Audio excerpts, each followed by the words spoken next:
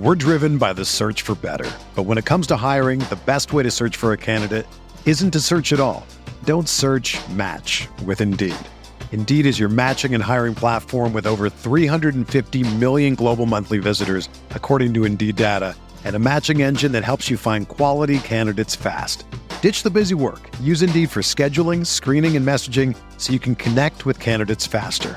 Leveraging over 140 million qualifications and preferences every day, Indeed's matching engine is constantly learning from your preferences, so the more you use Indeed, the better it gets. Join more than 3.5 million businesses worldwide that use Indeed to hire great talent fast. And listeners of this show will get a $75 sponsored job credit to get your jobs more visibility at Indeed.com/Blue Wire. Just go to Indeed.com/Blue Wire right now and support our show by saying that you heard about Indeed on this podcast. That's Indeed.com/Blue Wire. Terms and conditions apply. Need to hire? You need Indeed. You are listening to KC Sports Network, the #1 podcast network for today's Kansas City sports fans. With former players from your favorite teams, informed perspectives, and former insiders, this is the place for you. KC Sports Network is proudly presented by Emprise Bank, your partner in possible. All right, folks, before we get going, we got to talk about Emprise Bank. You can open an account with Emprise Bank in less than 5 minutes. The savings just start there, though. Emprise is a trusted partner with a variety of products and services to help you achieve your goals. Don't be tethered to a brick building. Start a meaningful relationship with a bank that has your best in mind. Shout out Emprise Bank and shout out to the Kansas basketball Jayhawks boys. I know it's early. I know it's a November basketball game. But, man, does it feel good to, 1, win in the Champions Classic, and 2, beat Duke. And, AB, we kind of talked about this a little bit in the episode earlier in the week. I didn't know if Duke was going to be hateable again with Shire at the helm. And I didn't hate Shire, but, boy, Filipowski was hateable. Brother. My God. So we got to talk about that. We'll get to that. But fun game. I mean – we saw it took a while, but we saw what we wanted to see out of Grady Dick late in that game. He takes over. Jalen lived up to what we've hoped to see. DeJuan was DeJuan. Like, I don't know, B-Turn, you didn't talk much hoops this week because you weren't on the episode, obviously, but what were your expectations for this game? And I guess for the season for this team, and did you see something last night that maybe has you feeling better or the same, or where do you stand with this team right now? Yeah, I felt good about the matchup. I thought Duke would have a tough time scoring, and they did early. I think Shulman said it about 5 times in the first half, how it felt weird that Duke was in it, or it was that tight, and KU should have been up way more, which I totally agreed. I thought we could have been up close to double digits at half. I worried about all their height and their length, but I thought we could be really good defensively, and they had a lot of young talent but would struggle to score. We always see ugly games in the Champions Classic. Yeah. And just speaking of ugly, a lot of college teams start the year off like that, just sluggish. So I obviously thought we would struggle to score to start the year, but I think we've looked a lot better than I even imagined. And I had high hopes on this team. I think we have 2 elite scorers and we have 2 elite defenders. So I think that's a good combination. And this team's as good as anybody in the country. Yeah, I think that was a big takeaway to me is like, yeah, it's going to be different. It's not going to be, we don't have that point guard that's going to go score a bunch of points, but man, DeJuan Harris is so good. And like, I think we're past it, but any DeJuan Harris slander should just get you permanently banned from Twitter. Like, I won't have it this year. The dude doesn't make mistakes late in the game. I saw Norm say it, Shire say it. He's just so poised. He's exactly what you want late in the game, handling the ball in a pressure situation. He's played in the biggest games ever. So, yeah, B-Turn, you kind of said how Shulman kept bringing up that it felt like we should be up more. And while in the first half I agreed, AB, did it kind of drive you crazy that he kept saying that the whole game? He kept being like, I didn't hear him a second. Like we shot 3, like we were 3 of 19 from 3. We weren't exactly good either. And he kept acting like we should have been blowing them out. But I didn't feel like we played that good. So to me, it was like, I'm happy we got that win. I felt like we gritted it out. And I'm a Dan Shulman guy. I love him, but I was almost in the second half getting sick of it. I was like, dude, we're not playing good either. Let's quit acting like we're just letting Duke hang around because we're playing. I don't know. We were 2 of 18 before Grady hit from 3 before Grady hit that big time 3 with 2 minutes to go. It was weird. They played good for like the first 10 minutes of the game. And then they just let the narrative ride on that's the only style of basketball that was being played all night long. I didn't really notice it a whole lot either, but I wasn't looking for it, I guess. Yeah. First half, he said it a ton, which I did feel like that in the first half because what was our biggest lead in the first half? I think we got it 8 or 9, right? Yeah. And they just slowly crept back in. I think Filipowski kept finishing around the rim, which I think the funniest part of the game was when he made the layup down low and he got so pumped, like was flexing, got all red-faced, and then he sees the offensive foul.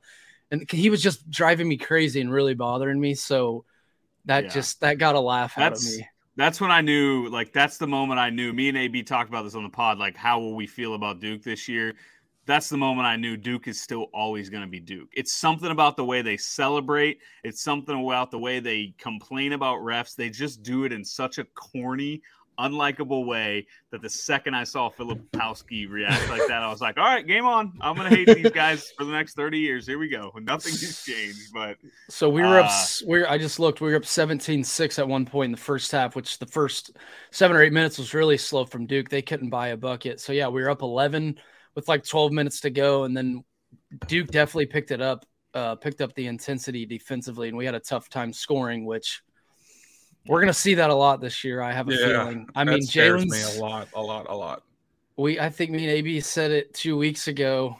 I don't think you were on, Rye, but I said, I think Jalen's going to get 10 or 15 a night, but there's going to be nights like last night where he can't make jumpers, it was outrageous that he still had 25 last night. I mean, he goes 0 for 7 from 3, but so get around the rim. And that's what me and AB talked about, the 10 or 15 a night, is he's going to get so many offensive boards and second chance points because he's so active on the offensive boards. And he's obviously, I think he's going to be solid from the line, but there's going to be nights where we just aren't making jumpers at all.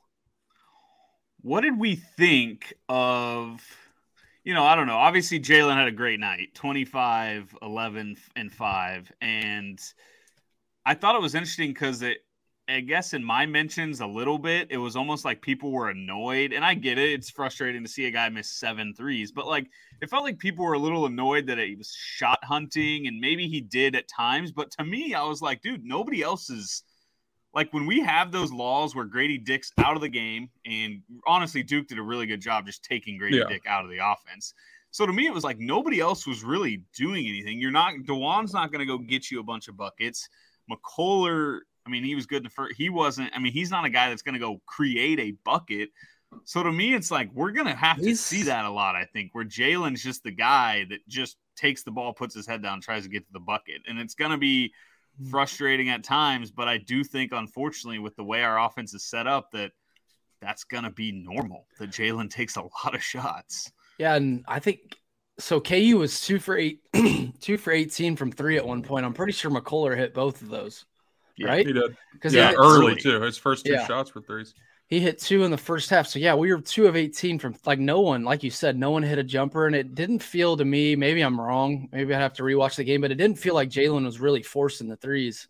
I think they were open looks, and I think teams might sag off of him a little bit until he does consistently knock down jumpers. Because like we've said, he hasn't been a consistent jump shooter throughout his career at KU.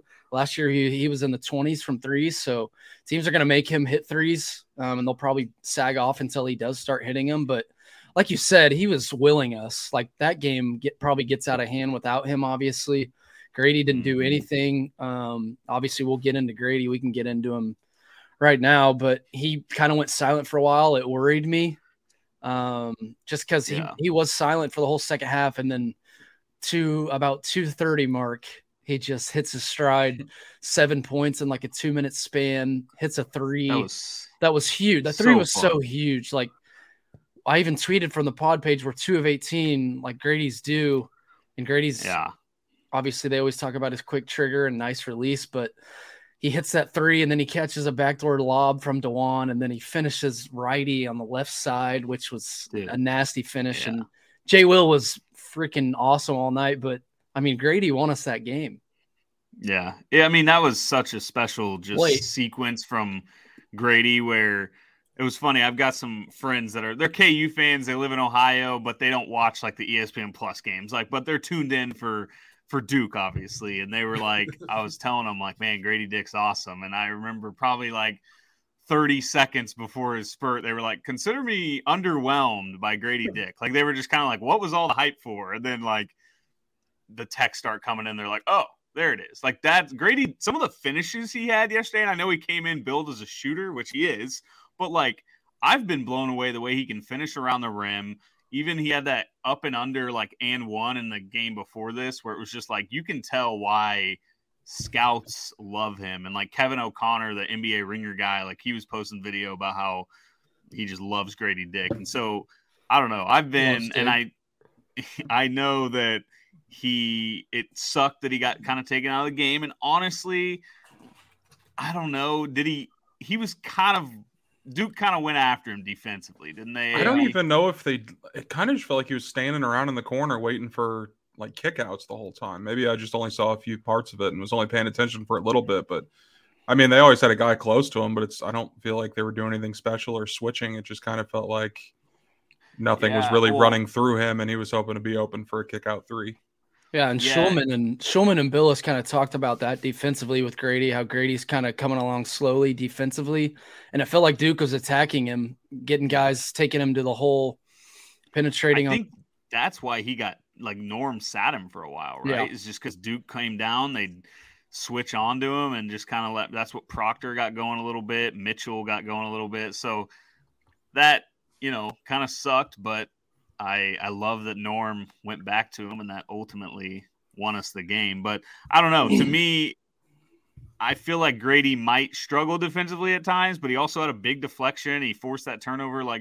But to me, our defense around him is good enough to where they can make up for any mistakes he makes, right? Like, I think we're going to be fine, even if Grady does take a little bit of time to get going defensively. You go ahead. I'm just looking at the box score, and I know it's Champions Classic early in the year. Like, we've heard Bill after big wins, like, say, this doesn't really matter, guys. It's early. It's only November. I would have been pretty annoyed last night if we lost to Duke, because it felt like they played like absolute shit. I mean, they did play like shit. They're 35% from the floor, 14% from three. Like, we went 3 of 18 from three or whatever it was, 3 of 19. They were 3 of 21. They had 8 assists the entire game. Like, DeJuan had – it was really ugly offensively. It was basically Filipowski, if that's how you say it, getting offensive rebounds, going up, finishing, which he was really solid. But just Duke still annoys me, even if it is Shire, because Shire annoyed the hell out of me at Duke, and just the way he like moves his lips when he talks. And why did he yell? Why did he look so weird when he yelled? Like, yeah, did you notice that with his mouth? Yes, but he also kind of annoyed me in the second half when he was complaining about calls, because it was 7-0 at one point, and that game wouldn't have came down to the refs last night, but it was 7-0 in the second half at one point, and he's arguing about fouls, which I'm going to go on a rant someday about the charge call. Dude, the first half, I was so bad. They got to just take him out. It's so annoying to me that is rewarded as good defense. They stand there. It's so fucking stupid. You should only be allowed to be called for a charge if you have the ball and you push it. Like that charge, I like when that's called. Lower the shoulder. Yeah. But the play, DeJuan was running. DeJuan does it. Yeah. Joe's was probably a decent call. I don't know. I can't remember his as well. I think Billis agreed with that one. But yeah, like AB said, how do you reward defenders for like something that hasn't been a foul in the history of the sport? Like 100 years, that was never a charge. It was just so funny that it was happening to Duke. And this has been 3 or 4 years they've done the charge thing, where they changed the rules where if you literally fall down, it's a charge. And they were in our favor. So like I'm bitching about us getting the call. Like the block charge call has gotten so annoying in college basketball to me. It takes all the rhythm out of the game. Like, it's every time someone goes to the bucket, it's just you can't score. It's way more fun to watch a guy go up and try and swat a shot and not take a charge. Like, I'm trying to see these guys know that, okay, the only chance of them not scoring here is me going up and trying to block it. Like, now they just know I just got to somehow slide in here and fall. It's crazy. Are you guys absolutely shocked when they call a block? Because I never expect a block at all. I think it's going to be a charge at all times, no matter if a guy's running. Because like we just said, DeJuan was literally sliding like over to get to the guy. It's not like the guy didn't lower his shoulder or use a forearm or anything like that. Like that's a clear block to me. And it's not even close. It just feels like those refs are taught to just basically call everything a charge. And like AB said, the guy, you can't reward bad defense. Like that's a foul on DeJuan. Like he's a great defender. He's one of the best in the country, but you can't reward him on that play. But as a program that lived the last 30 years of just taking annoying charges, it was pretty sweet. For like a split second, I was like, oh my gosh, like, are we going to see Duke no longer? And I know everyone says we get a favorable whistle too, but and then it switched in the second half where it was like, nope, that was brutal when it was 7-0 and Jalen got assaulted twice and no foul. They hadn't called a foul in the half on us against them. Like, and like you always say, they usually even it out. Like when you always see like a 6-1 and there's 2 fouls in the same possession, you get it to like 6 fouls to 4. Yeah. But yeah, it felt like, I mean, I didn't obviously see like an up close, but it felt like Jalen had to have gotten fouled on one of those. I tweeted this and I just love picturing it, like Coach K at halftime putting in a call to like the referees in their little area, be like, hey, no more of that. Let's get these boys, let's get this even out. 7-0, 10 minutes into the second half. Like I don't know. I was proud of Coach K. He didn't make it about himself. There was nothing. He wasn't there. I don't think. That's why I still hate Duke, but obviously I don't hate him as much because Coach K, at least I know he drove Ryan. I think Ryan lost sleep over Coach K's last few years of his career, but he drove all of us crazy. So I didn't hate him as much. And I honestly kind of thought Shire was kind of cool. Like his halftime interview, his mouth thing really bothered me. And bitching about the refs when it was 7-0 foul differential, but I didn't really hate Duke as much. I just would have been annoyed if we lost because they played like shit and we were up 11 at one point. So I thought we were better. That's interesting you say that because I felt like as I watched the game last night, even as we blew the lead and it felt, the final 5 minutes before Grady's stretch, it kind of felt like we were going to lose. But like the national championship has just mellowed me out. I was so relaxed. Did not really care that much if we lost. It was just kind of like, hey, what if Coach K was coaching? I don't know. Were you like that at all, AB, or were you ready to break things like Beecher? I'm laughing at the idea of KU at Texas in like February and Ryan screaming through his phone at us because he's so pissed at a reach-in foul with 11 minutes left in the first half. I can't wait for it. But We're driven by the search for better. But when it comes to hiring, the best way to search for a candidate isn't to search at all. Don't search, match with Indeed. Indeed is your matching and hiring platform with over 350 million global monthly visitors, according to Indeed data, and a matching engine that helps you find quality candidates fast. Ditch the busy work. Use Indeed for scheduling, screening, and messaging so you can connect with candidates faster. Leveraging over 140 million qualifications and preferences every day, Indeed's matching engine is constantly learning from your preferences, so the more you use Indeed, the better it gets.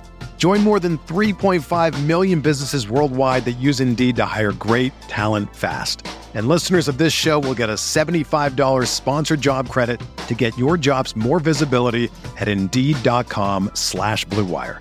Just go to Indeed.com/Blue Wire right now and support our show by saying that you heard about Indeed on this podcast. That's Indeed.com/Blue Wire. Terms and conditions apply. Need to hire? You need Indeed. Everyone is talking about magnesium. It's all you hear about. But why? What do we know about magnesium? Well, magnesium is the #1 mineral that 75% of Americans are deficient in. If you are a woman over 35, magnesium will help you rediscover balance, energy, and vitality. Magnesium supports more than 300 enzymatic reactions in your body, including those involved in hormonal balance. From functional medicine doctors to mental well-being and female hormone experts, we all know that magnesium is the one mineral to improve all aspects of well-being and health. But which one? Magnesium Breakthrough from Bioptimizers, the trusted choice recommended by leading experts with 7 best-absorbed forms of magnesium to ensure your body receives the support it needs for overall well-being. Go to bioptimizers.com/balance today and use code BALANCE10 for 10% off. Support your journey to wellness at bioptimizers.com/balance. Magnesium Breakthrough from Bioptimizers, your foundation to optimal health and vitality. Yeah. Honestly, I forgot what you even asked me because I was too busy thinking about that scenario in the future. I was asking, like, were you like B-turn where he was going to be annoyed? And I would have been annoyed because we should have won the game. But 35%. Like, I just wasn't. I don't think I would have been that mad. I think I would have been over that loss pretty quick. Whereas in past years, like, I want to win the Champions Classic so bad.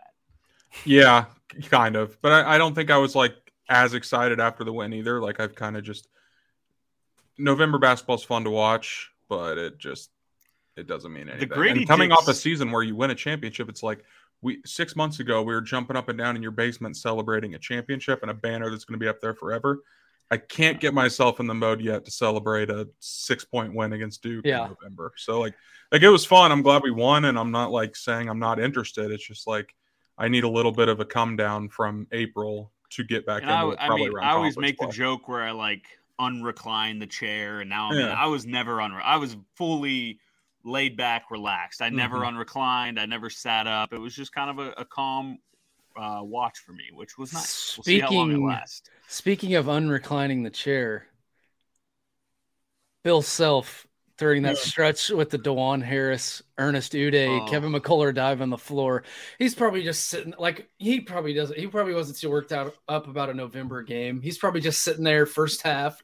He sees his boy DeJuan chase him down, and he's just leaning. DeJuan! I could just see him screaming, DeJuan! Oh, Juan! And then, Ernest! Yeah, and that stretch was amazing. Obviously, we didn't end up scoring, but those two blocks were outstanding. DeJuan's was amazing. And pause, but DeJuan is super long. Like I feel like that's not a block most point guards make. Like he chased him down, beat it off the glass, and then Udeh obviously comes from out of nowhere. McCullough gets on the ground. That stretch was just amazing, and that Bill was probably so pumped.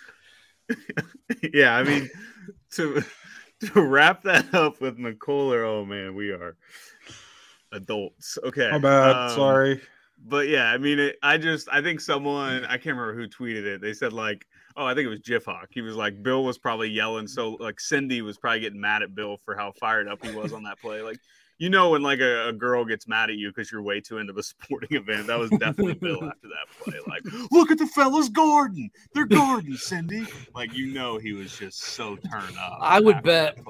Well, I think Bill's kind of going through he had some surgery or whatever, so I don't know how, but it feels like one of those plays where we definitely would have got like a little fist bump, or he definitely stood up. He would have winked at somebody or something where he's done a cool Bill Self move. Especially with how much he hypes up DeJuan. Like, see, every time DeJuan does something great, you know he just has a ton of pride in it. Remember the Jamari play at Texas where Bill called it the best play in his, like, he was like, that's the best play Kansas basketball seen since I've been here. It was just Jamari running down the court and diving. No, the diving play where he saved the ball. Well, and then DeJuan and Stillwater last year, he went nuts about that one. That's the best play of the season. He loves DeJuan, dude. But DeJuan is awesome. Like, he stood up after that sequence. Like, he was probably close to the TV like I was with a minute left. Do we think Bill was like, I mean, what type of environment do you think he was watching in? Do you think he was drinking? Do you think he was like locked in, like he was watching film? How do we think Bill watches a game that he can't coach? That's got to be very hard for him. Am I imagining this? I thought I heard someone say he traveled with the team. Mm-hmm. And he was there. So what did he do? He just like watch at a hotel bar or something, or like in the locker room because they allowed him honestly, there. Probably didn't they say he stayed at a different hotel or something? Yeah. Feels weird to go out Which there. Is so funny. He was like talking to our team and doing all that, and he's like, "Oh, see you later. Heading to a different hotel." Like, why? This thing's also silly. All day today, I couldn't stop thinking about. I think it was your tweet a few weeks ago about how Bill just gets to start coaching in the Bahamas this year. His season starts by coaching in Bahamas. Like, we're gonna beat the shit out of whoever we play Friday night. Norm's gonna go 4-0 in his head coaching career at Kansas, and then Bill gets to take over again in the Bahamas. Dude, what if we lose? If we lose to NC State in the first round of the Bahamas tournament, are people going to be calling for Norm over Bill? There will be somebody. There's a subset of Twitter that will be dead serious with that take. But well, I was just going to say, AB, we talked about this where I said, do you think we'll notice the difference between Norm and Bill late in the game. And to me, like, I thought Norm, obviously it helped that Grady Dick hits a shot, but the lob to Grady. And then I thought Norm was awesome late in that game. Like, to go back to Grady one was huge. And I don't know, we just and maybe it's more on the players, who knows? But to me, you really couldn't tell that was a different guy coaching the team. Like, I felt like Norm, I don't remember ever being like, come on, Norm, what are we doing? Put this guy in, take this guy out. I don't know. Like, did you guys sense anything different with Norm? No, I thought he was great. And obviously, the calls late, the lob to Grady was beautiful. I think, like you said, Duke really keyed on him. So I think that was going to be there all night, just how tough they were guarding him. And the backdoor lob, that was huge. I was just thinking, like, obviously the older we've gotten, we know how the season's going to play out. Like, we're not going to be super invested in a November game. It still feels like a game our fan base would have melted down a little bit if we lost, because like, what would our fans have said if we did lose that game? Like, we're not going to be able to score all year. Jalen can't shoot. Grady disappeared. DeJuan still can't score, but then you win. And I also was thinking, like, there's a different feel when we play Duke or Kentucky in that classic. No disrespect to Izzo or Michigan State, but we can disrespect them. There's a different feel when playing Kentucky or Duke compared to playing Michigan State. Like, I remember last year at the Garden playing Michigan State, I was just like, I don't know. It's just, they're obviously like they're the outliers. Yeah, they should do like UCLA or something. That'd be cool. Sorry, but I was going to bring that up. If we relegated Michigan State, who would we bring in? To me, like, Gonzaga would be very sick. Mm-hmm. Villanova would have been the perfect team, but now I don't know. So it's tough because, like, you can't go UNC probably because they're in conference. They played twice, maybe 3 times a year. Like, I mean, Baylor honestly would be kind of fun. You can't go them. Gonzaga would really be perfect because Gonzaga, KU, Kentucky, Duke are almost always top 10 teams, no matter what. Mm-hmm. Doesn't matter how much they lose, they're always top 10. And that's the only kind of lame part of Michigan State is there's a lot of times where they're the one team that's, like, not ranked, or they're ranked like 23rd or something. But I thought Michigan State had got absolutely pumped in this thing. And they're the same as Kentucky. They have the same record as Kentucky. I mean, Kentucky stinks. Yeah, and I think, oh man, you posted the Rep Rafters headlines off the message board, and those were elite. Like, one of the best things I've seen all week. And Cal's got to be getting questioned, dude. They would have missed the tournament, or they would have missed the tournament 2 years ago, right? They did. Or they did miss the tournament. Mm-hmm. Okay, they did miss the tournament, and then, they lost to a 15 last year. They missed the tournament multiple times. Cal, I saw him on a list ahead of Bill Self today and almost died of laughter because it makes no sense. One has more natties. Obviously, Cal beat him in a natty, but he had some freaks, the 1 and 2 overall picks. So I don't know what would make Calipari be ahead of Bill Self on any list. I mean, more conference titles, better record, more championships. It is crazy how bad Kentucky executes late in games. Like, we just talked about how good, like, how nice it is to have DeJuan, and a lot of it is on players, but, like, Calipari has done something where it's like he freezes and just doesn't. They just run horrible sets late in games, or maybe they just don't even really run sets. Like, I don't know. It's so different because when KU's playing late in the game, everything we do is so structured, and it's just like, run this set, do this. If that doesn't work, go here. And Kentucky just felt so unorganized, and it would drive me crazy. And I don't know who Kentucky. I don't think Calipari is ever getting fired, but who knows? That fan base is crazy enough. But I don't know who they would go get that's gonna be consistently doing. I mean, Calipari still has them pretty consistently competing for Final Fours and national championships, but it is kind of wild that if he doesn't, I mean. If he didn't win he'll still have his job, but if he doesn't make a Final Four this year, with Shibwe coming back, like, man, they're gonna lose their minds. And can a big really carry a team to the Final Four? I mean, it's probably freaking good though. He's a monster. I mean, Timmy, obviously for Gonzaga, maybe could, but I mean, the way the game's played nowadays, it feels like a big can't really carry a team deep. Maybe I'll be wrong on this, but I don't know. Just the way the game basketball is obviously different. We always talk about guys that play recently would have been like top 10 picks back in the day. It's just the game's evolved. It's a lot different. I don't know. The two guys you mentioned in the tournament last year, they won a combined 2 games. So I think that backs up your stat too with Sheboy and Timmy. Because it seems to always be the case. I don't know. It's always been all about guard play. I think any head coach will tell you that. But I want to talk about DeJuan a little more. Because that dude is so good, dude. Like, I don't care. And someone sent me a Jacques Vaughn comparison last night. And at first I was like, that's kind of crazy. And then you kind of look at Jacques' stats. And that's a dude, he obviously wasn't alive, or I was alive, but I wasn't able really to watch the games when I was 3 years old when Jacques Vaughn was at KU. But just going back and looking at his numbers, he wasn't really like an elite scorer or anything. So with the old heads listening, any old heads that listen to our podcast, like, I'd love some feedback on Twitter about this. But is Jacques Vaughn a good comparison? Like, that's a dude that averaged 9 points a game in his career, and he played a lot as a freshman, like 25 minutes a game. He averaged 6.4 assists a game. DeJuan's averaging 7.7 assists. I know we're 3 games in, but obviously we just played one of the tougher games on our schedule. He had 10 dimes. We have scorers all around him with Jay Will, Grady, Kevin McCullough. We got a bunch of guys that can go up and get it. He can throw lobs too. He's averaging 7.7 assists. He has 23 assists and 2 turnovers right now, which is just stupid. I mean, I think Jacques obviously probably a bit aggressive at this stage, but like I don't know. I think DeJuan's going to be one of those guys where it's like you won't realize, and that's what I'm trying to avoid.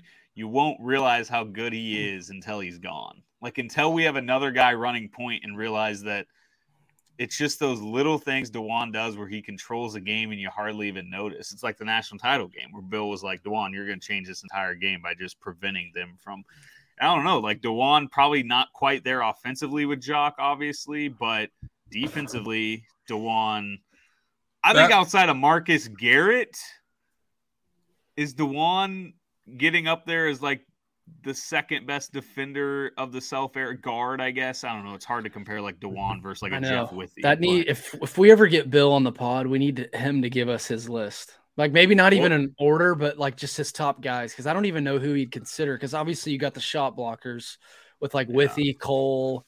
I mean, Withey was the best. Senior year. Yeah, Doak, Embiid for a little bit. And then Travis Relaford, he always hyped him up. Morningstar. I mean, it's crazy how you can just almost with 100% certainty say Marcus is the best. Like, he was that good. Didn't Russell and Chalmers like set steals records or something too?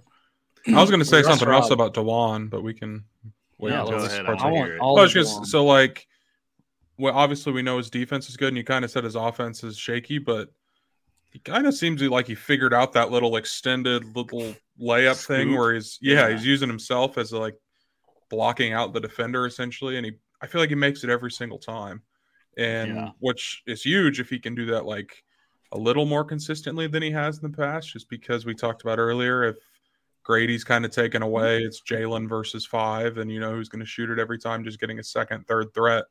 But I think his offense is going to improve a lot over the next 2 years. I thought the little shot you're talking about, I felt like he had a huge bucket last night. It was like I think Duke maybe went up 4 or something, and it felt like kind of the first time that Duke was potentially going to close us out, and DeJuan just came right down, penetrated, and did that little shot, and all of a sudden we were fine. Like, that's what you want out of a point guard. He doesn't have to go get tons of points, but can he get timely buckets that just calms everyone down and says, all right, we're fine? Or, I mean, he's going to make the right pass, but yeah, if he can add a little bit of offense, if he could shoot, he'd be the best point guard in the country if he could shoot.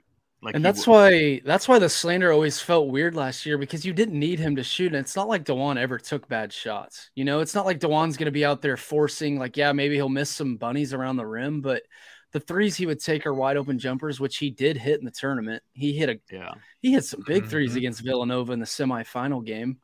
And you didn't need, like, that's why the criticism was always weird, is what I was getting at, is because we've always had guys around him. Last year, you have 2 first-rounders. You have a big that should have been the most outstanding player at the national championship. This year, I think you have, I don't know when Jalen will go in the draft. I'm assuming he'll get drafted if he's going to be doing this all year. He's averaging 22 and 10 right now, which is stupid. And Grady, obviously, is going to be a first-rounder, but he has scores around him, and that's kind of what I was getting to with Jacques is – those late 90s teams, everyone always hypes them up. Obviously, you have Paul Pierce, you have Pollard, you have Rafe LaFrance, you have a bunch of scores around him. Jacques, I already said this 8 times, I didn't get to watch them play, but Jacques didn't need to score. Like, Jacques just facilitated. I'm not going to act like I have a scouting report on Jacques Vaughn, but he didn't need to score. So that's kind of, maybe that comparison's not bad. I think Russell Robinson would probably be a more fair comparison for DeJuan. But like Jacques, he's approaching. Like, why can't DeJuan average 8 and 6 this year, 8 and 7, and be one of the best defenders in the country? And this is not a slight on Russell Robinson, but I think DeJuan is getting past him. Like, I think DeJuan and Russ again was different role. DeJuan just has to have the ball so much compared to Russ had Mario and Sharon that could take a lot of the ball handling out of his hands. But as much as DeJuan has to do for this team, one, to just kind of control tempo, run the offense, and then also be just the leader defensively. Like, I don't know. Russell Robinson was a stud, but I think DeJuan he's almost started to pass him in my eyes. But we'll see. Got to put together a full season where he's kind of one of the main guys. Yeah. We got to talk about somebody, and I'm going to let AB. You want to take a break really quick first? Oh, yeah. Let's take a quick break, and we're going to talk about somebody that I know AB's excited to talk about. All right. So let's talk.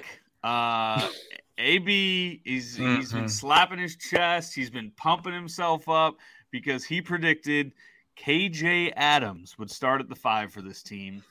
I even, as recently as Tuesday night, or last week before the Duke game, Sunday, whenever we recorded that pod, I have no idea. I said, it's got to be Ernest. Ernest needs to be our 5. Ernest needs to step up against Duke.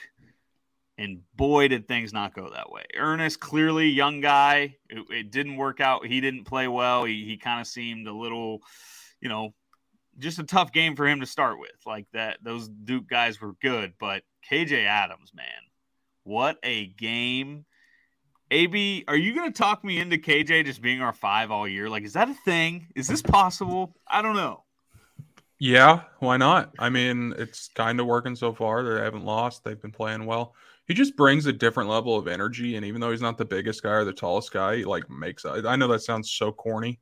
He makes up for lack of size with heart and and just athleticism. He can get up and block a shot because he can jump as high as And he's like a big man DeJuan. Like, he's not worried about scoring. He's not really worried about numbers. He's just trying to be in the right place, do the right thing, and help someone else out. And I just love him. Whether he starts or he's the first guy off the bench, I absolutely love KJ Adams. He's definitely getting to the point where, you can't not play him. Bill, he's getting to that. I could see this going, how I felt like everyone loved Jamari Traylor, but I also felt like times people were like, why is Jamari starting over this guy? Why is Jamari playing over this guy? And I think and it's because Jamari he wasn't flashy, but he just did those things Bill Self loves. And that to me is how KJ is going to be, where he's just going to do the things that this team needs, and it's going to be really hard to take him off the court. And so we'll see if he can keep it up. But him going 4 for 4 from the field last night, having arguably one of the bigger buckets of the night after a great pass from DeJuan, the and one. How many blocks did he have? Do you have that, B-Turn? That to me was the part that got me a little excited about this being possible, is because we had so many team blocks last night where it's like, man, that's where you felt like we would lack is a rim protector. Not all of our blocks were at the rim necessarily. Uday had 4 in 13 minutes of action. Oh, well, that kind of counter-ups my – but that's pretty awesome. The team had 13 by 7 different guys. I'd love to see the last time a team had 7 different players with a block shot. It really, when you have DeJuan, KJ, and McCullough on the court at the same time, the defense is nuts. That's why they might have to do that. They might have to rock with that starting five at least for another month. Ernest and Zuby, I think we all agree they're going to be really good. I don't think they're ready yet. I think last night proved that. You can see the potential, and I would obviously love one of those guys to separate themselves and be the five. But like you said, you got those three defending, and then you got Jalen and Grady. Like, that's what I was saying to start the show. You got a couple elite scorers and you got a couple elite defenders. So I don't see, I mean, this team, I think they're freaking set up beautiful. It's not even close to March, but I think this team's going to be, I like this team a lot, dude. I'm like giddy. I'm giddy about this team. And I think they could be really good by league play. Like, right now, like I said earlier, obviously college basketball, it can be an ugly product when the years start. I don't know if you guys agree with that. Like, the Champions Classic can be gross. Some of the in-season tournaments can be gross, but I think by the end of the year, this team's going to be really good, and I really like our bench a lot. Like, we haven't even talked about MJ Rice tonight because obviously he didn't play, but against North Dakota State, he was great. Bobby comes in and doesn't make mistakes at all. He defends, takes care of it. Uday and Zuby, I think Zuby almost played as many minutes as Ernest last night. Mm-hmm. And then Joe, which Joe loves getting shots up, man. And it's the best. His body's twisted all the way to the right. And I'm like, I don't know how it can possibly go in, but sometimes it does. And there's going to be some games where he has big scoring night, like a Big 12 game where he needs scoring on the road. I just love that he just chucks. Like, I think he's at the point where he's like, whatever. I'm either going to miss these shots and not play, or I'm going to not take these shots and not play. And if I make them, I might play. So I'm just going to put them up, see what happens. And it's not working out, but I love his confidence. I love Joe. He still seems to have a super good attitude, but man, he just can't get the ball to go. Even that fast break layup, I was like, I just feel bad for him. But yeah, and Bobby's good. Go ahead. I said it like a week or two ago, like, no one in our starting five is going to piss me off because they all play so hard. Like, even Jalen on the boards, Grady's going to score from multiple levels around the rim, mid-range threes, and then KJ, McCullough, DeJuan. Like, those three are going to play hard. McCullough takes some questionable mid-range shots, but I was gonna say, it doesn't bother me because he plays so hard. But if we're picking a guy for the fan base to turn against, it's the guy that's been here for 3 weeks. Is it going to be McCullough? Who would they? Yeah, probably. I mean, maybe KJ, just because KJ might have some nights he gets bullied down low, even though he's just from a height standpoint. I mean, I don't know. There could be a big that takes over, and I don't know. KJ, B-boy. Yeah. I'm trying to think, like, from a standpoint of who, because our fans will always like rotate to a guy on the bench that they want starting over someone like obviously Remy and DeJuan last year. So I'm trying to think of someone that they would want to start over McCullough, which is tough because he guards so well. Rock Chalk blog, not to like throw them under the bus, but they did tweet that they wanted MJ Rice to start over McCullough after that would be 7 minutes of MJ Rice playing, which was an electric tweet. I mean, people hated Marcus Garrett, and he was, like we said a few minutes ago, the best defensive player in the Bill Self era. Like, if McCullough continues to struggle on offense, I'm sure there will be a lot of people giving him shit. But he had some bad turnovers in that first half, but like the 2 threes he made from the corner were big. I felt like he kind of got us going. At the end of the day, we need him to be aggressive. Like, we need a second guy to be aggressive and go get points because Jalen cannot do it by himself. So I know sometimes shots might look stupid and might look bad or could have got a better one, but like, just remember the 10-minute mark in the first half to the 10-minute mark of the second half last night, and remember how bad we can look on offense. Yeah, and the thing about McCullough is think of all the guys we've had transfer in that didn't sit out a year. He's picking up way faster than most of those guys do. So yeah, that's why I feel like you could just plug him in the starting 5 and be good. And Bill's going to be obsessed with him the way he guards. And I mean, he's not an amazing shooter, and we knew that coming in though. Like, he's never been a scorer. He was never a scorer at Tech. But, yeah, like AB said, great. I mean, and I was going to say Grady's been phenomenal so far, and we know how good he is. And I could be wrong here, but he's not going to do it every night.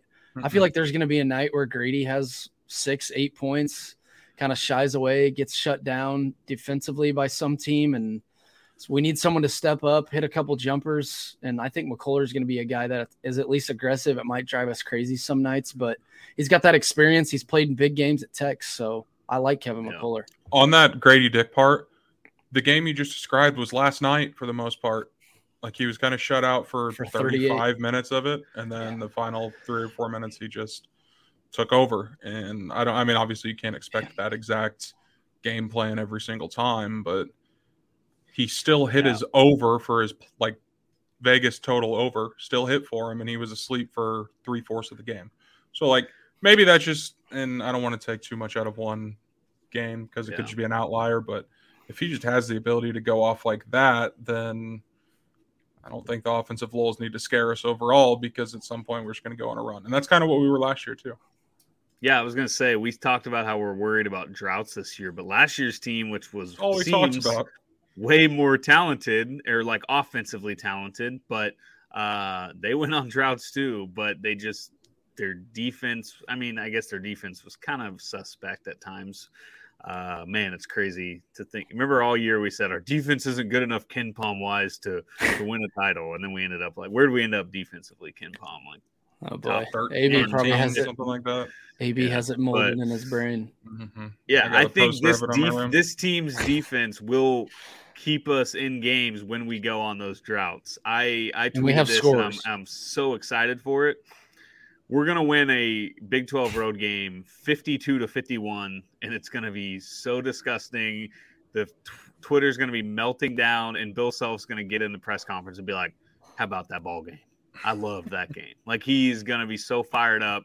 Nobody loves a disgusting basketball game more than Bill Self, and I think this team's going to give us some. It's going to be like a game where, like, Bobby Pettiford scores 4 points in the final 3 minutes to lead us to a win. Like, it's just going to be something weird, and this team just has that makeup, and those are the teams Bill Self loves coaching. And McCullough, DeJuan, KJ, I can't. Can you remember a time where we've had 3 defensive guys that just seem like they are meant to play for Bill Self? Like, I really can't think where we've had 3 guys in one lineup at a time. I guess, I mean, Relaford and Withey together was pretty good.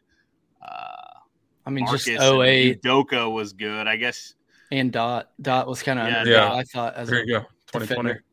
Yeah, so Dot, those Marcus. are 3 guys, and I pretty good defensively. I think this team has. I mean, they got a bunch of guys back from a championship. They got that championship DNA. They play so hard, and it feels like they're a bunch of dogs. I don't know if you guys agree, but it feels like the whole starting 5 is DeJuan, Grady, Jay Will, Kevin McCullough, KJ, and then you got Uday, Bobby, Joe, MJ Rice. I think it's just a bunch of dudes that play super hard, want to win, and they got that championship DNA. They got a couple starters back from a championship team. Kevin McCullough, who was on some really good Tech teams. So I think sky's the limit for this team, and I really, really think they're going to be good in a couple months, like really freaking good. Yep, agreed. All right, let's take a quick second break here, and we will be back to talk either more basketball or football. I haven't decided yet. 45 All right, minutes. You got Duke. anything else on Duke, or you just want to go on the football? I'm fine, just going to football. I don't really have a whole lot on that either, but yeah, me neither. But we don't have to go an hour if we don't need to. But all right, here we go. All right, let's talk a little Kansas football. Some fairly decent, I don't know, Jalen sending out cryptic, what would you call, tweets, Instagram story? I don't know. Jalen seems to be potentially close to returning. Who knows? We got Texas coming to the booth this weekend. As we talked about, the recap of the Texas Tech game wasn't our best showing, one of the more frustrating games of the year. How are we feeling going into Texas? Can we pull it off? Back-to-back wins over Texas. Where's your guys' confidence level? I don't know how I feel, really. I think Ewers has gotten kind of exposed on the road a couple times. He's kind of struggled late in games. Oklahoma State, obviously last week, their offense was terrible. Their offensive line didn't look very good. We haven't stopped the run all year, really, except against Oklahoma State, which was against a freshman QB, and they just couldn't move the ball at all. I've worried about Bijan for a couple weeks now, so we got to be able to stop the run. If they're running it, effectively, it's obviously going to open a ton up for Ewers. They got Xavier Worthy and a lot of weapons on offense. So their offense scares me. It can be super electric at times, but I feel like it can be a little sketchy at times too. Obviously, they still have a chance. They still have a crack at the Big 12 championship. They're going to need K-State to lose one more. They have the tiebreaker over them. So it's still a pretty big game for them. But, I mean, it's senior day. We got a good amount of seniors. We've been really good at home. We've only lost one game. So it's a 9-point spread. I think we should expect them to at least hang. It'd be freaking awesome to beat them again and go to Manhattan with a chance to I guess not spoil, because they would clinch. I think they clinch this week if they win and we win. They do clinch this weekend, but still just beating Texas again, obviously a super good program. I don't know how I feel. I feel like it could get I'll go back and forth. I think it could get ugly because I really think their offense could put up 40 or 50 if they had a good day. And our defense can be suspect at times. We gave up 40 plus last week. We gave up a ton to Baylor. Oklahoma had 700 plus yards. So I don't know. I hope it's a good game. It's going to be cold. Maybe Texas won't be ready to go, even though they probably have probably still a little pissed off from last year. And obviously the Kansas beat Texas jokes. So yeah. AB, where are you at? I feel right for an upset, sir. I think the Hawks are right. Yeah. No, like there's a lot that goes into it, but like they're not like really in the Big 12 race, are they? Like I know technically they are, but they need a lot to happen. They need one loss by K-State, and K-State has West Va and us. Yeah. So I don't know. Which I have a hypothetical about West that. I can't figure that team out, but Braden, you said it's going to be freezing cold, very windy. Maybe a stack the box game just to stop the run and make him throw. I know that sounds crazy with Ewers and how talented he is, but I feel good. It just feels like a game where they show out at the booth one more time this year after kind of a special season. And hopefully they're not looking ahead to K-State at this point, but it's like, how do you look past a brand like Texas? That's crazy. Exactly. So senior day too. Yeah, so I feel like really good, especially if JD plays, which it kind of sounds like he is. I'm ready to watch him play again, man. I know. Yeah. And I hope it's good, JD, because like Braden, you've mentioned it in a handful of episodes. People haven't really talked about his last 4 quarters of football, like not being too great. I don't think that's like something to worry about long term, but I am curious to like, did he put that behind him and now he's back to what he was for September and the early part of October? Because say JD struggles, which we obviously don't want him to. I mean, maybe we needed to be less tough on Bean, and maybe he deserved more credit. Obviously, he made some bad decisions.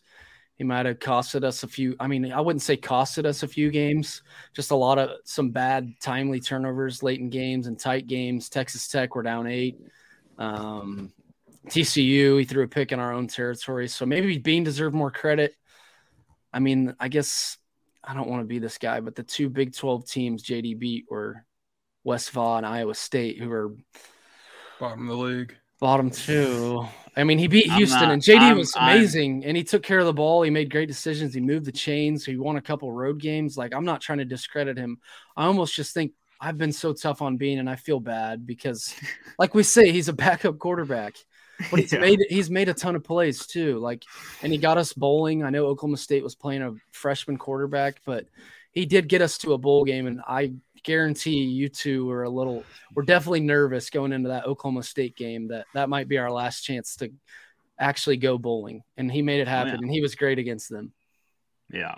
Yeah. I have my hopes up I think JD is going to come back and be really good. I don't know. I don't know what happened in those 4 quarters where he struggled. He was just due. Like, he was playing perfect football. Like, we knew he was going to have a stretch where he struggled. 4 quarters in a row was a little rough, but like, I don't know. He was playing at an insane level. We don't need him necessarily back to the insane level he was at, just somewhere in between. He'll be really good. I keep thinking this week, and I hate that I do this, and it's just being a fan, but what would have happened if JD didn't fumble that ball at the 1 against TCU? Oh, why do you do this? I just think about it, like scenarios wise. Like, what if we had 2 extra wins because of that?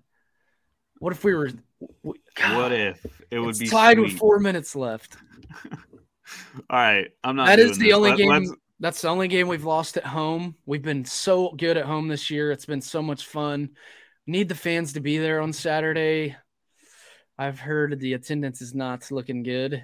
Like maybe it's going to be cold, dude. Maybe in the 30s, which is weird because before the year, if I tell our whole fan base we're going to be 6-4 going to senior day, I would ask the fans if they would go to that game, and they'd say hell yes. So I don't know why they're not. I'm worried about it, but we own Texas. People forget. AB, you got the line in total for us real quick? I sure do, sweetie. Texas is -9. And the total is 63.5. I'll go first. I think we cover. I really do. 9 seems high to me. I think you got to take under in this weather, like just cold weather. I think I'm going under. But I think we cover. I don't know if I can't talk myself into winning. I just don't see it being a blowout. I think this team has too much pride. I mean, the Texas Tech game was so frustrating, but like they still have yet to get like truly smoked by anyone. Have they? Yeah, I mean, Oklahoma kind of was a little smoking. But then we covered 10 points. Yeah, but like we're down 21 most of the third quarter, and yeah, I guess that's true. But either way, I'll take Hawks +9 under 63.5, whatever it is. B-turn, AB, who wants to go? AB, go. I'll take the Hawks as well, sprinkle the money line, and take the over because we just know how KU games go for the most part. A lot of points, even if it is cold and windy. Kind of feels like offensive line weather to just like be freezing cold and block their dick off for Bijan. And I mean, we've seen it all year. The Texas Tech, Ryan, I think you said it on Sunday. They didn't run the ball worth shit all year long, and they play us, and it's like 9 yards here, 12 yards here, 38 yards here. Everyone runs. And we've got a first-round running back prospect coming into Lawrence. It might get ugly, but yeah, I'll take KU in the over. Yeah, well, it's because I can't explain why I like KU this weekend, because everything, like if you're looking at it on paper, screams take Texas by like 30, but I don't know. It just every game we've won this year, we've been underdogs outside of Oklahoma State and Tennessee shit. So what do you got? I don't know. Turn? I also think we can hang but probably not win. I think we can hang, but if I had to lean aside, I would take Texas. I mean, they're still playing to go to the Big 12 championship. I mean, it's in Morgantown. K-State is next week or this weekend. So weird things happen in Morgantown. They still got to play us. I'm not saying we're going to go into Manhattan and win, but we got a chance. Texas still playing for a Big 12 championship. We're playing for pretty much senior day, obviously maybe to get to a better bowl. But we're already bowling. I know these guys aren't satisfied yet, but if I had to lean aside, I'd go Texas. There's potential it could get ugly, but I also said yours is struggling on the road at points. And I'll just take the over because their offense can be explosive. Ours can too.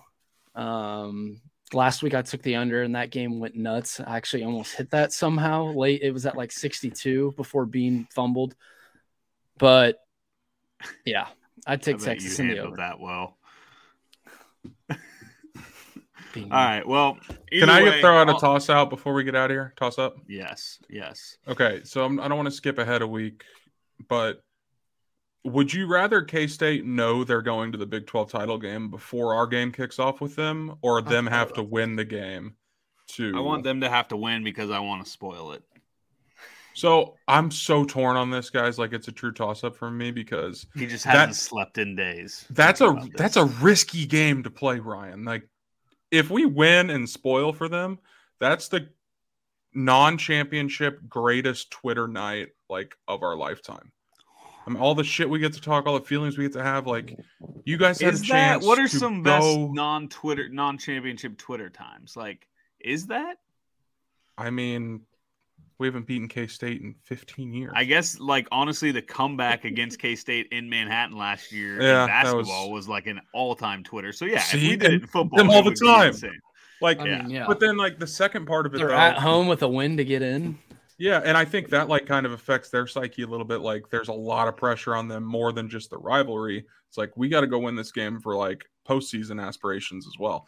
But the other side of the coin is if they see Texas, because Texas plays on Friday of that last week. So if they see Texas lose and like from 5 o'clock at night on Friday, Baylor, yeah, I can't remember where it is, but they get the rest of Friday and then literally all day Saturday until they show up at the facilities at 4 o'clock, probably get taped up and go warm up. So like they have a good 24 hours to just think, oh, we're in the championship. Like we're already thinking to Arlington. Like we don't have to worry about this. I think they'd get up, but like I'm so back and forth on it.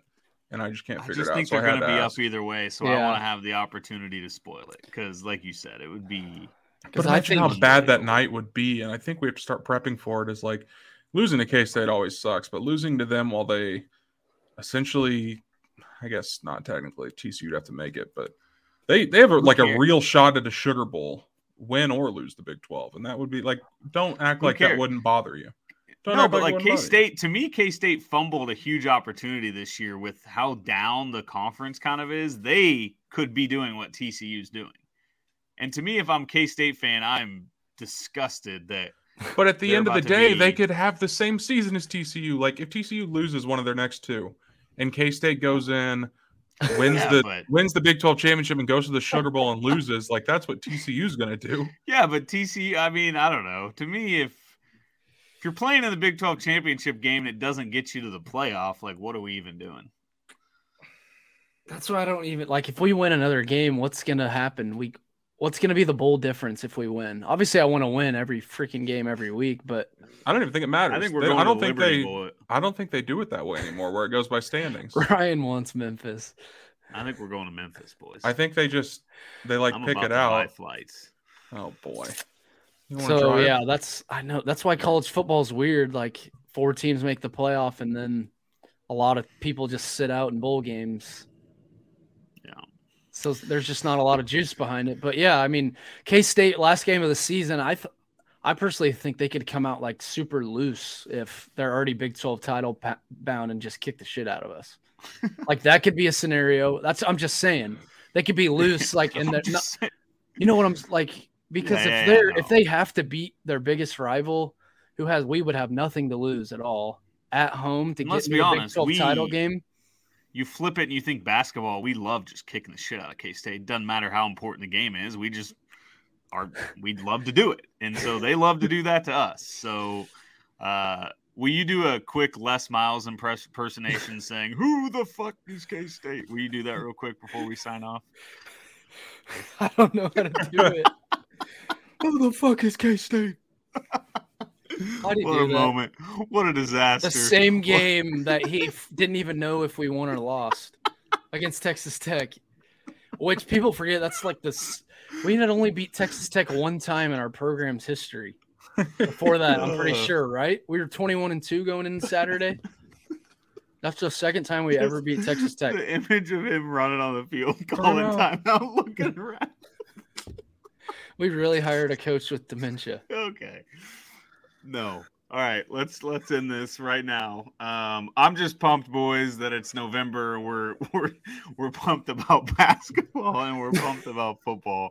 But the Hawks, what a big win last night. Excited for hoops. Excited for football. That's it. Thank you, everyone, for listening. And we'll be back next week. Rock Chalk.